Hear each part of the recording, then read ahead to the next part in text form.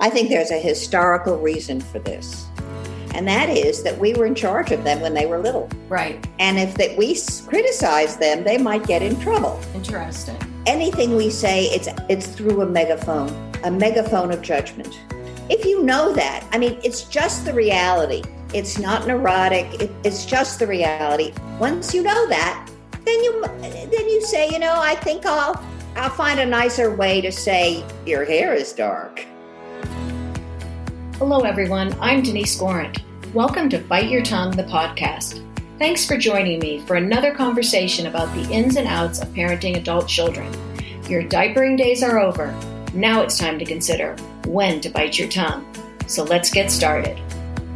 Hello, everyone. This is Denise Gorant. The holidays are a busy time. I hope all of you are slowing down and enjoying your families and, of course, your adult children. To get all of us ready for this stressful and sometimes emotional time of year, we're going to share our favorite past episode that focuses on the do's and don'ts when the kids come home or you go to visit. Or maybe there's no visit at all. Enjoy this interview with author Jane Isay. It's funny and informative. And happy holidays from all of us at Bite Your Tongue. Today we're talking about the holidays and all our adult children. I can still remember as an adult kid being so excited to go home for the holidays. But also, I didn't live in town with my parents, so there was a little bit of anxiety too. Well, now we're on the other side of the bridge, and it's our adult children coming home to see us. Sometimes they're coming with their new partners, new spouses, grandbabies, and even in-laws. There's enough stress when visitors are in your home as it is. So how can we prepare for this and make it joyful for everyone? Today, we're welcoming Jane Isay, the author of the popular book, Walking on Eggshells, Navigating the Delicate Relationships Between Adult Children and Parents. She's authored several books, but this is the one that really captured our attention. A few of the chapters in the book address the stress of the holidays and adult children, so we thought she'd be a great guest. Let's get started with Jane, the author of Walking on Eggshells. I've read the book, and it's terrific. But I wanted to call attention to one paragraph in her book overview that I really loved. Listen carefully. We raise our children to be independent and to lead fulfilling lives. But when they finally do, staying close becomes more complicated than ever. And for every bewildered mother who wonders why her children don't call, there's a frustrated son or daughter who just wants to be treated like a grown-up. I thought that was very special. So welcome, Jane. Why don't you tell us a little bit more about yourself? Oh, well, thank you. I'm so glad to be here. I started out as a book editor when I dropped out of graduate school, and for until I was 65, I edited serious nonfiction, psychology, child development, archaeology, you name it. Spent 15 years at the Yale University Press. A sexist institution then. I hope it's gotten a little bit better. And then I came to New York Publishing. I ran Basic Books and had a series of wonderful jobs where I published all kinds of interesting people. And I was sick of corporate life. I wanted to do so. I was turning 65, and there was a book that I tried to get people to write for me so I could publish it. And it was about how hard it is to deal with your grown children when they're grown. You set them free. They're supposed to live their lives, and they're not answering your phone calls. And it's so hard to negotiate. And I couldn't get anybody to write it. But one of my signature gifts as a book club editor was to help people with their first books. I thought to myself, you know how to write a book. I quit my job. I was editor-in-chief at Harcourt. That was a very distinguished job. Wow, big job. Yeah. Big job. I set about doing what I would have told anybody to do, which is you talk, you interview, you talk to dozens and dozens of people, try to understand what's going on and figure out how to tell it. Mm-hmm. Now, I spent spring and summer talking to people, and I learned that I was not alone. That our grown children. What year was this? Give me the time period. It was 17 years ago, okay. 17 and a half years ago. My grandson, my first grandson, was born the day before my husband, who was a late husband, who was a literary agent, submitted the book to an editor who had fired me. Okay. But I knew she'd like the book. I just love your story, and we could talk about your story all the rest of the podcast. It's almost over. So I interviewed grown children and the parents, half and half. I called it Walking on Eggshells. Yeah, I love that title. And and Jonathan submitted it to Phyllis Grant, who had fired me. It broke my heart because she was the smartest person in publishing. How could she fire Jane? But that's another story. And she loved it. She bought it in a day because she understood that this is a problem that happens every year. Every generation has children who grow up and leave the nest. During the time that I was writing the book, my favorite story happened. I have two sons, and my younger son was 28 at the time. He was in politics. He was running the first senatorial campaign of Chuck Schumer. Oh, wow. Now, okay. He had been Chuck's chief of staff in the House. I knew he was busy. So I didn't expect him to call me. So one day I missed him and I left a message. This is in the day of landlines. Right. Left him a message. Hi, Josh. This is Mom. Give me a call. Nothing. Hi, Josh. Call 2. This is Mom. Call 3. Josh, it's your mother calling. And call 4 was, hi, Josh. This is Mom. And if you don't call me today, I'm voting for Al D'Amato. He called. Did he call you? For a vote. Well, let me ask you something as you say this. Yeah. Anyway, am I interrupting you? Because you're not at all. Okay. Let me ask you something though. I'm in a little bit different generation than you. My kids are now Josh's age. So I have they're almost 33-year-old and almost 30-year-old.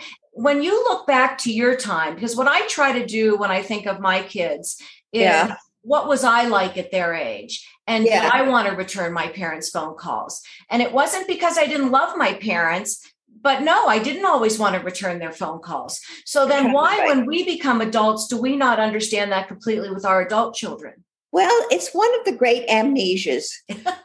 And when somebody says to you, did you want to talk to your parents about what was really going on?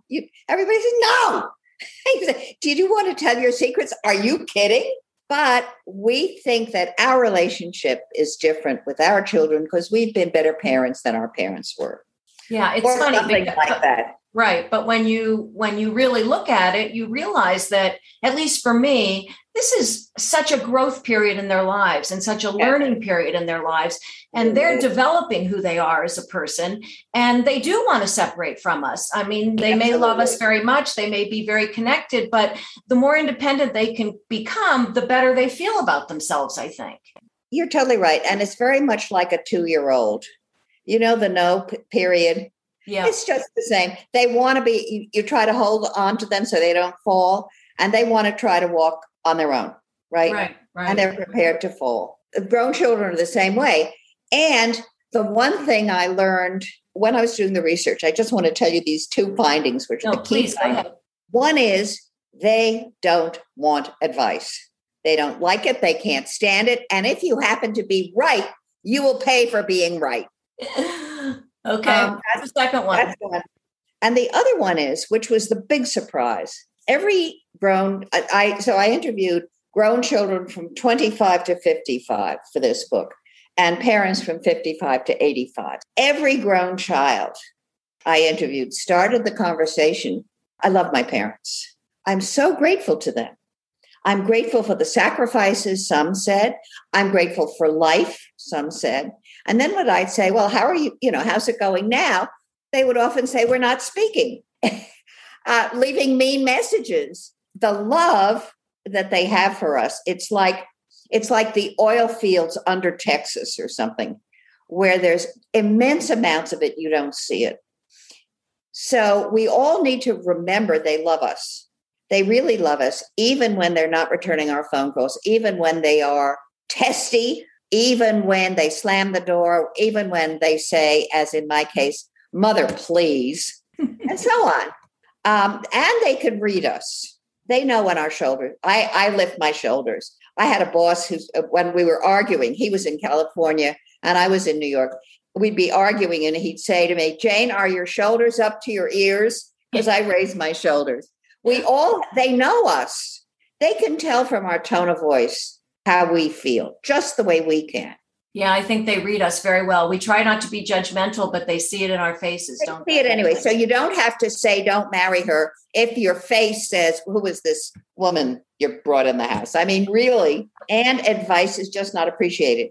One of the women talking to New Yorkers. I used to live in New York, and you're so direct. Yes. I just love it. Thank you. You're bringing in the house.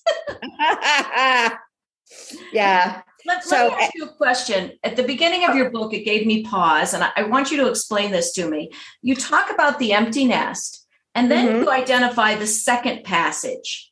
And you said it's this second passage that we lack the language. We have no rules. And most importantly, we don't have the perspective that would help us enjoy this time. What do you mean by that? What is the second passage? And what are the rules we don't have? Well, the rules we have are the rules in my book. The second, so you think of the empty nest when the kids go to college. They're still your children. They still depend on you. They still, when they're, they come home. There comes a point when they're in their 20s when they become independent. They move out. They're building their own lives. And we go, I picture it as a fried egg, not over easy. We used to be in the yolk with them. They are now in the yolk of the egg, and we're on the brown fringe of the white. We're not central to their lives. That's the second passage. I really agree with that. Yeah. Yeah. So, and we don't have the language, or we don't have the rules. We don't have the language. We have to make it up. And often we feel much worse than we should because we think they don't love us anymore. We think they don't care about us. That's not true. It's just not true. And I published this book 15 years ago. My most recent book is about grandparents. Right. And the 3-generation family. I've done webinars and I've not only interviewed for the book, but I've talked to thousands of people since. And this is true. We feel bad when they don't call us back. We want to hear more. We want to know more. And they need to build their independent lives. I wonder sometimes, do you feel bad because your life is empty, and they fill it, or they're not around? I really identify with this idea. When people tell me, oh, my child's leaving for college, I'm so sad. I say, oh, that's nothing. They'll be home for every vacation. They're going to be around. The time that really becomes hard is when they are truly independent. That's right. And they really support themselves, and they don't need to say to you, can I have $500 to go to whatever, or $20 to go to whatever. They're going to whatever, and you don't even know they're going to whatever. That's right. And you're lucky if they send you a postcard from whatever. Right. And at some point, I feel like it's our job to accept that and to know that they have their own lives, and just hope they check in with us every so often, or I try not to feel bad. I feel better that they have their own lives. I would be more worried if my child did not have their own life, was not working hard, was not building a career, and called me all the time because they didn't know what to do with themselves. I might be a little more concerned that way. So when your children grow up and establish their own lives, we as parents have a new developmental leap to make. And that is to make lives for ourselves and to understand that we may not be in the central to their lives, but we're central to our lives. And we have much to give the world and much to receive. And as women, we go on forever. I'm 82 years old. Oh my gosh, I would never guess that. Those of you that are listening are not seeing Jane, but I'm seeing Jane. And 82 is not a number I would come up with, not even close. Not even. Thank you very much.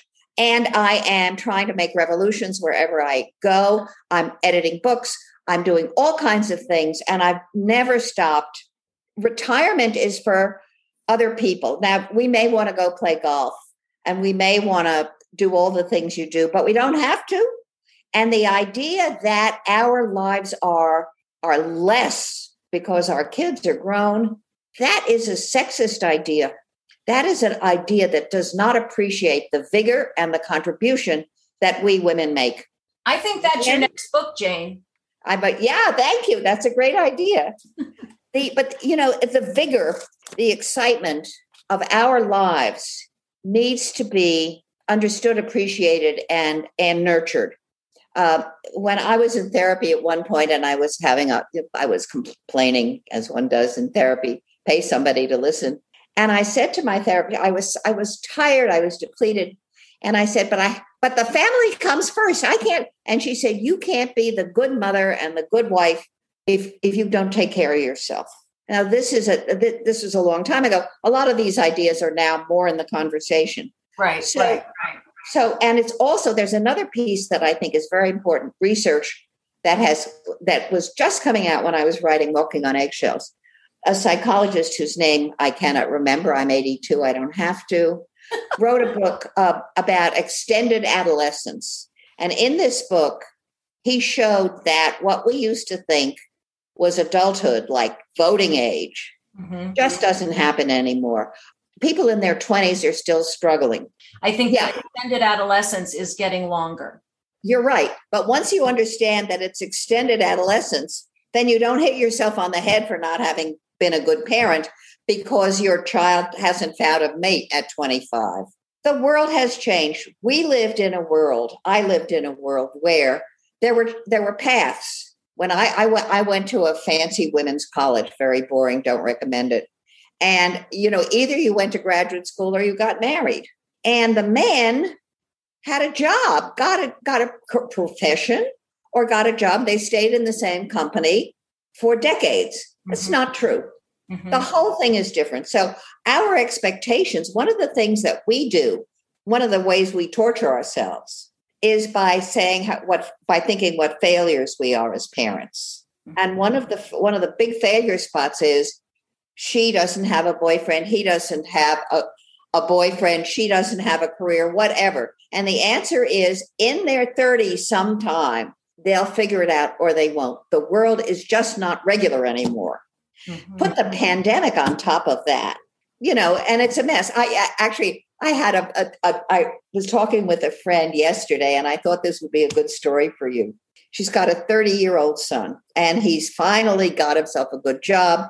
He's making decent money. He's got all the good things. And she and her husband left where they lived.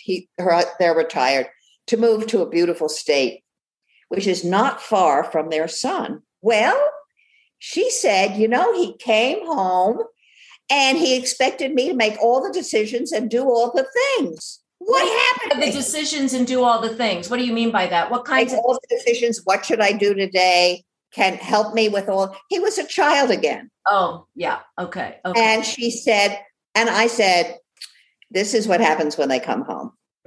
They regress. And we blame ourselves. There's so much of this dynamic, Denise, is common, may not be universal, is common. And if we as parents can see it as a reality for many people, then we can't kick ourselves around the block over that. We can kick ourselves around the block over other things. We women have a way of judging ourselves. Right. You're so heartbreaking. You're so right. Well, you know what? I set this up as an episode to talk about the holidays and the kids coming home. Yes. So I want to get to that a little bit, but I love listening to everything else you're saying. So it's really hard, but holidays conjure up stress as it is. And many kids now don't live in the same town as their parents do. Everyone's gathering. And I still remember I lived in New York. My parents were in Ohio and I had a big extended Greek family. I was so excited to go home, but I was also very anxious. Did I look okay? Had I gained weight that year? What were they going to judge me at that point? So how can we as parents, we have our kids coming home, what are the kinds of things we can do to not have our kids feel that way when they come home or to lessen that anxiety when they walk in the house? What are the kinds of things we can do to bring joy to those days? Give them the keys to your extra car. I know that sounds silly, but give them the opportunity to get out of the house because the house is the pressure cooker. No, you haven't seen them for so long. You want this quality time. You'll see them. And they'll be nicer to see if they breathed a little bit, if they're not anxious. Because when they're anxious, many things can happen. But the things that come to mind are they get snippy and they get anxious and they hide in the house. So open the doors, open the windows, be happy when they are there. If you have 5 good minutes of conversation, this, You know, that conversation, which is, and it's usually not across the table, it's usually side by side, cooking, walking, driving. Hope for those moments. Hope that they'll like their siblings, that they get along with their siblings and not go back to throwing walnuts across the dining room table. And if they do throw walnuts, laugh, because what they're doing is they're reenacting their childhoods. I think I have this theory. It's a Jane Isay theory. We know that the sense of smell is the sense that brings back most memories. Okay. And you smell the turkey, you smell the mashed potatoes. God forbid it has the marshmallows on it. And you are brought back to your childhood. Mm-hmm. And so regression, even just the smells of the Thanksgiving dinner make you regress all the years that you smelled that food. You ask people, what is the smell that brings back your childhood? It'll, for you, what's the smell that brings back your childhood? Myself? Yeah. Well, my father owned a chocolate factory, so I would say chocolate. Well, exactly. But, what do you think about something that goes through my mind is giving them more control when they're home. So you have the big holiday meal. It seems like whatever age you are as a mother, and I'd love to know you at 82, if this still happens to you, the mom's still expected to make the meal. Did you get the turkey? Did you do this? Did you get that? Can you give them more control of the meal and say, okay, pick what you'd like to make this year? And that way they feel more like grown-ups in the house? It could be if they're those kind of children, but I have sons. Okay. Actually, one of them cooks. The mogul, my son, the mogul, cooks dinner every night. So he's a big cook. So it was holiday dinner, it was Rosh Hashanah dinner. Right. And everybody was there. And there were 10 of us. I cooked for 10. I was exhausted, but I got it done. Josh came in the house and started telling me what to do. Mom, it's time to put the potato pancakes into heat. And I got crazy. And I said, I didn't scream. I said, Josh, I got to do this myself, because his help was interfering with my plan. Mm-hmm. That was my story. I apologized, and he said, that's okay, Mom. The night before, he'd had his wife's whole family, and he got anxious when he was cooking too. He understood it. Oh, a big thing. This is drop a very important footnote. When you have blown up or overstepped, apologize. There is nothing better than an apology to heal it. Mm-hmm. So, but I think giving jobs, if you have a family where they want jobs, mm-hmm. give them jobs. If you have a family where they're going to feel judged if they don't make the turkey the way you make it, don't give them jobs. This really has to do, what you said about going home and am I going to look good enough to gain weight? You're totally in the truth of what they're feeling. So putting pressure on them to accomplish something may or may not be useful. If you say to them, in my family, and in many people I've talked to, giving them the opportunity to get out of the house for an hour or two, if they're there for a long weekend, is the best. It's the simplest thing. Go for it. Give them the keys, go for a ride, because they can then decompress. Right. And that's all. You just want them to feel better. We're never going to be what the television movie shows us, right? Right. It's interesting what you say about, when I said I would come home, have I gained weight, da, da, da, da, da, da. But when I look back on this now, I realize that when you haven't seen your adult children for a while and they come home, you are looking at them. They are watching me. But I think now when I see my kids, oh my gosh, your hair's gotten so dark, or, and you would say that to a friend, but a friend wouldn't take it as a judgment. They'd say, I know, I just stopped highlighting it, or, whatever. But when you say it to your child, it all suddenly feels like you're judging them. They feel Absolutely. Like you're judging them. Absolutely. I think there's a historical reason for this. And that is that we were in charge of them when they were little. Right. And if we criticize them, they might get in trouble. Interesting. Anything we say, it's through a megaphone of judgment. I love that. Say that one more time. Anything we say comes to them through a megaphone of judgment. If you know that, it's just the reality. It's not neurotic. It's just the reality. Once you know that, then you say, I think I'll find a nicer way to say your hair is dark. Mm-hmm.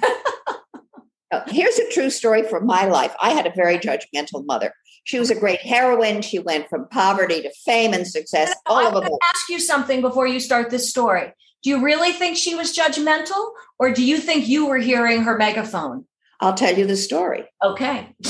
They were a poor Lower East Side family, 5 sisters, orphaned in the flu epidemic of 1918. My mother was the oldest. She raised the girls. In poverty, in their poverty, fat from the meat was the prized piece of the meat because you got more calories per square anything from fat, and they were hungry a lot. So then weight and size was very important to her, as it was to many parents of that generation. She was in the hospital dying. How old was she? 77. She lied about her age. Everybody thought she was 73, but she was really 77. I visited her. Her last words to me were, "What size are you?" And was it because you were too slight? Because you look very thin to me. Did she? Well, I was wearing I was always, in her eyes, I was heavy. Oh, okay.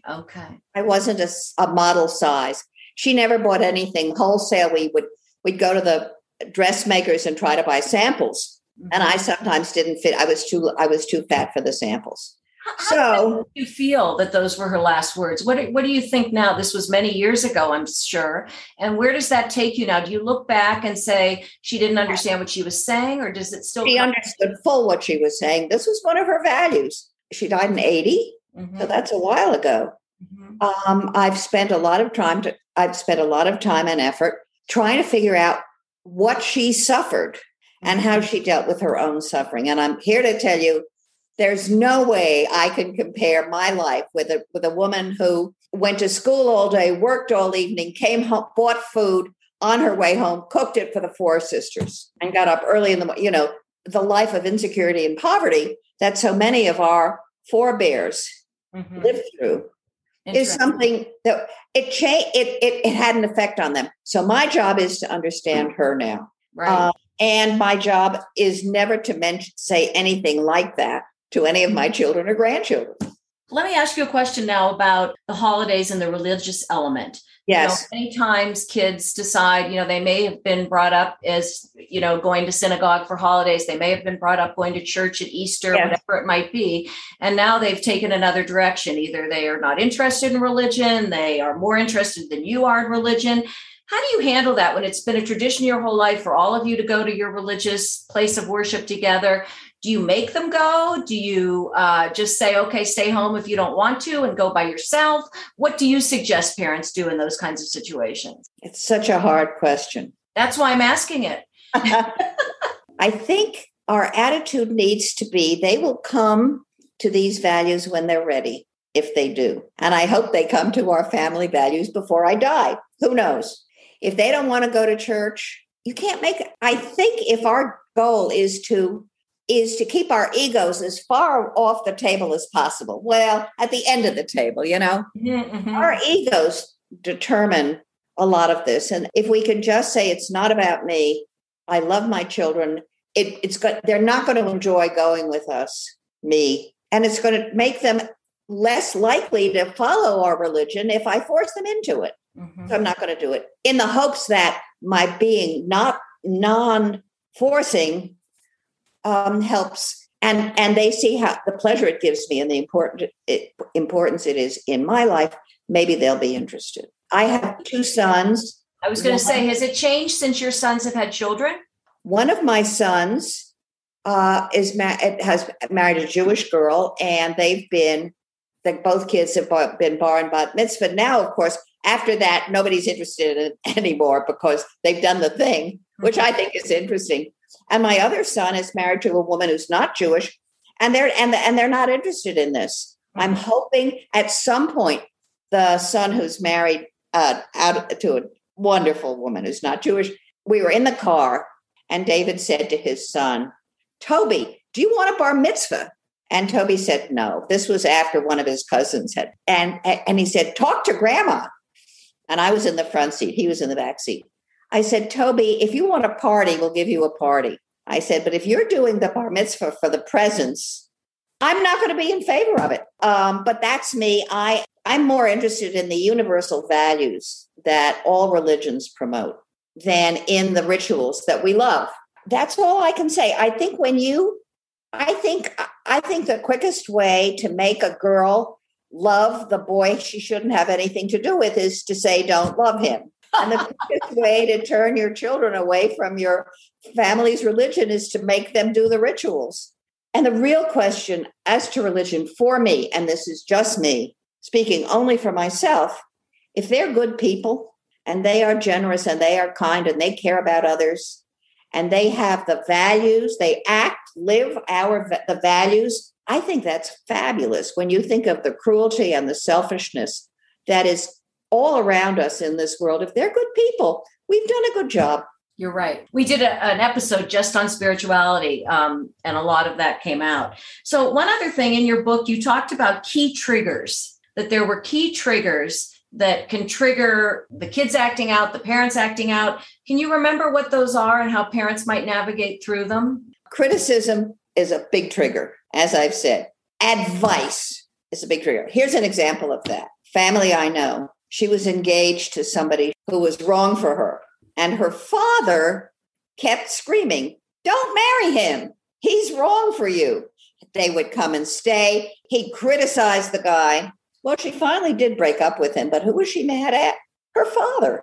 He should have kept out of it. He should have had faith in my judgment. They had a wedding date planned, but he should have kept his mouth shut. The trigger of you should, I won't. It never helps. It never moves anybody forward. As I've come to realize that in the matter of advice, if you give them good advice, then they'll really be mad at you when it turns out you're right. Because they'll think you're thinking, I told you so. So just keep your mouth shut. One of the people I interviewed called it shredded tongue syndrome. Bite your tongue. Jane, don't you know the name of our podcast is Bite Your Tongue? Well, there you are. There you are. Right. There you are. And it's just, for a long time, I thought it was manipulative. And it is manipulative. But if it gets you peace and closeness and allows the love to flow instead of the anxiety and anger, do it. I think the hardest part, I think everything you're saying is absolutely right. I think the hardest part is we've experienced a lot more life than they have. We have. You watch, little tiny things, like I can't even think of an example. And you just want to say, are you maxing out your 401k? Are you, and I know these are first world problems, but, how are you managing this? Or are you budgeting? Do you know what you're saving? Those are the things that I worry about a lot. Are they budgeting? And then I look back to my years in my 20s and early 30s living in New York City. I went out to dinner. Do you think I was thinking about budgeting or anything? But I look back and I wish I would have done more of that. Sure. So I want to tell them that. But you're right. They're going to not listen to me like I didn't listen to my parents telling me things like that. And also there's another reason another reason for this, and that is they need to make their own mistakes just the way we do. But when they're 50 or 60, they're going to say, why didn't my mom tell me I should have maxed out my 401k at that first year of work or whatever?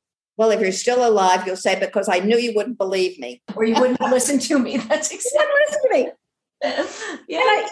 And furthermore, the question of mistakes is an interesting one. So one of my sons is the founder and CEO of a oral history project called StoryCorps. Oh, I know StoryCorps. He founded StoryCorps? Yeah, he's the founder and CEO. Oh, I love StoryCorps. Okay, go ahead. At some point, he won the TED $1 Million Prize. Right. To do an app where you could have have a StoryCorps conversation, not in the booth, but on the phone. Mm-hmm. And they wanted him to interview his mother for Mother's Day. When you win a TED Prize, they want you to do a lot of what they want, and you do it in gratitude. You should. Yeah. So, and one of his questions in this StoryCorps interview was, do you have any regrets? Now, I've had a long and hard life. I'm not going to go into it. Complicated life. And I said, I don't know what would have happened if I had made other choices. So not knowing what would have happened if I had done this instead of that, I can't feel bad about having done this. One of the self-judgmental judgment areas that we as parents torture ourselves over is the mistakes we've made with the kids. Mm-hmm. So she's not saving money. It's my fault. It's not your fault. She's not saving money. We don't have control over them after they're adults. All we can do is look at the person they are and pray that what we put into them, the love and the acceptance and the empathy and all of that has made them decent enough people. The mistakes, what their mistakes are not our mistakes any more than our mistakes were the responsibility of our parents. You need to fall down, you pick yourself up. And yet, when you go to the therapist, they're always trying to identify what your mother or what your father did to give you the issue that you have today. I know that. And I spent 25 years publishing the Freudians at Yale and at Basic Books. I'm sorry. I apologize. Well, it's fine. We have to understand the dynamics of our childhood. But the parent blaming is, I think, an interesting but no cigar. And I'm sorry. So much of therapy is about that. And understand they did the best they could. Everyone did the best they could. Yep, that's exactly right. Let me switch this 1 second because we don't have a whole lot of time left. How about when you go visit your kids? Now, it sounds like your kids both live in New York. Is that right? I do. I'm so lucky. So you don't have to go stay at their house. But how about some of the people you interviewed and the stories when the parents were going to visit the kids? What I've found now in my in-laws and my parents lived out of town. So when they came to visit, they all stayed at my house. Having guests in your house can be stressful as much as you love them. Always. My friends are choosing to get an Airbnb next door, but not everyone can afford that. So how do parents navigate going to visit the kids and the grandkids and during the holidays and going into their homes? If they have their own room, shut the door. It's hard. And again, visiting your grown children, staying with them, is a very complicated. It's a complicated issue because at that point you're really not in control. My younger son has a house in the country, and in the first spring of COVID, he picked me up. I live in an apartment on Madison Avenue overlooking Mount Sinai Hospital. It was not the happiest place to be in the first 6 months of COVID. Oh, I bet. Yeah. And they moved to the country from 86th Street. And he would come down, pick me up for a weekend so that I could just be with people. I was all alone and I didn't see people's mouths because everybody was in masks. So is your husband's gone? Is that right? My husband died 10 years ago. So I live alone. Sorry. Okay. So continue. I didn't realize that. And they had a room for me. I was so glad to be there. I was so glad to sit outside. I love them so much, but it's stressful. Mm-hmm. And because I follow my own rules. Shut the door? I shut the door when I've had enough. And also, the grandchildren, they were on their phones and on their screens. I couldn't get the attention I wanted. And as the grandchildren grow older, they're not either, hi, grandma, give you a kiss, and then they're on into their lives. And that's another time when we have to say, not my life. It's their life. And as you watch the grandkids on their screens and on their phones, do you have to bite your tongue and not say, isn't this enough phones and screens? Yep, absolutely. Absolutely. I find that the best way to be with the grandchildren is to be with the grandchildren when the parents aren't around. Yeah, a lot of people say that. And that's the secret sauce of that. I mean, visits like that are wonderful. They're just not going to be a lot of fun. I think the idea that family gathering should be not only important but pleasurable may be a little optimistic because all the old tensions come out. It's just we are humans. We have memories, and you see something. One of the people I interviewed had a daughter who was cooking with that thing where you put all the food in a plastic bag and put it in water. Oh, yeah. It's like sous something. I can't remember the name of it. Yeah, sous vide. That's it. Yeah. And her daughter-in-law was making hamburgers sous vide when they really ought to be on the grill outside. And it took all she could do to eat a hamburger and say, this is good. It wasn't good. But she's not going to say it's not good because it's not, it doesn't do any good. It's already cooked. Everything you're saying is right. I guess I feel sometimes, though, that it lessens the real relationship. Like if that woman were with a friend and the friend was making these hamburgers sous vide, the friend would say, geez, that's an odd way to make it. And they'd talk about it and she'd take a bite of it and she'd say, it's fine, but I prefer it on the grill. But you can't do that to your adult child. It doesn't make sense to me. It's only because you're the megaphone. Your criticisms are a megaphone. And the rest of your example is a very important point that I try to make whenever I talk about this. Girlfriends. So the answer to great relationships with your grown children is girlfriends.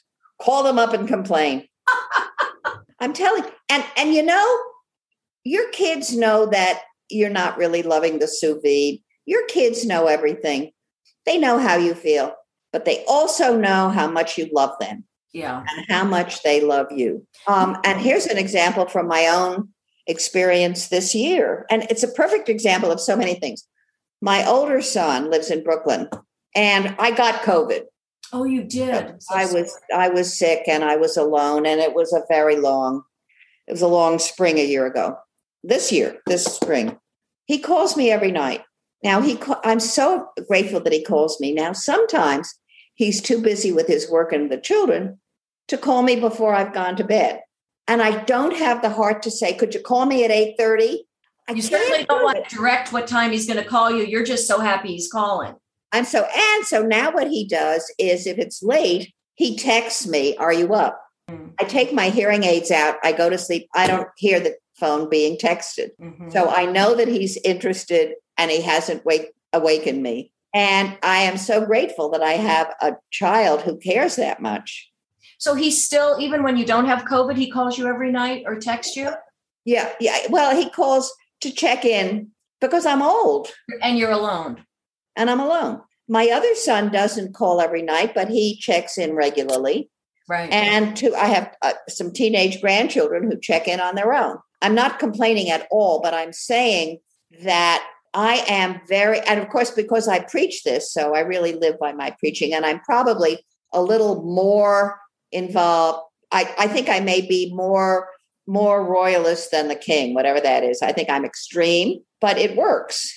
The closeness, and it's not false. I want to say something about when you don't say this sous vide is really boring. It doesn't mean you're false. It just means you're not complaining.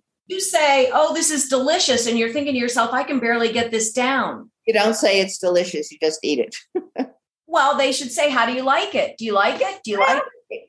If they say, how do you like it? Then I might say, I don't know what I'd say. They don't ask, fortunately. You have to be honest. If somebody said to me, how do you like cauliflower? Now, here's an example. I have a son who's the cauliflower king. And he makes cauliflower every night. But, if he said, isn't this cauliflower? I would say, this is really good tonight, if it's good. And right. If it's not good, I would say, I've had better from you. Right.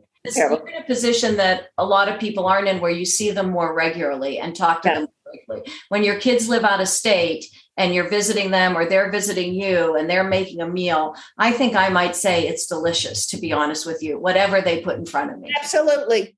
And it's delicious because they've cooked it for you. Exactly. And you're at the table. Lying, because I'd be so happy that it was cooked and prepared and whatever. That's I would say, this is wonderful. This is. Or you could say, I love this.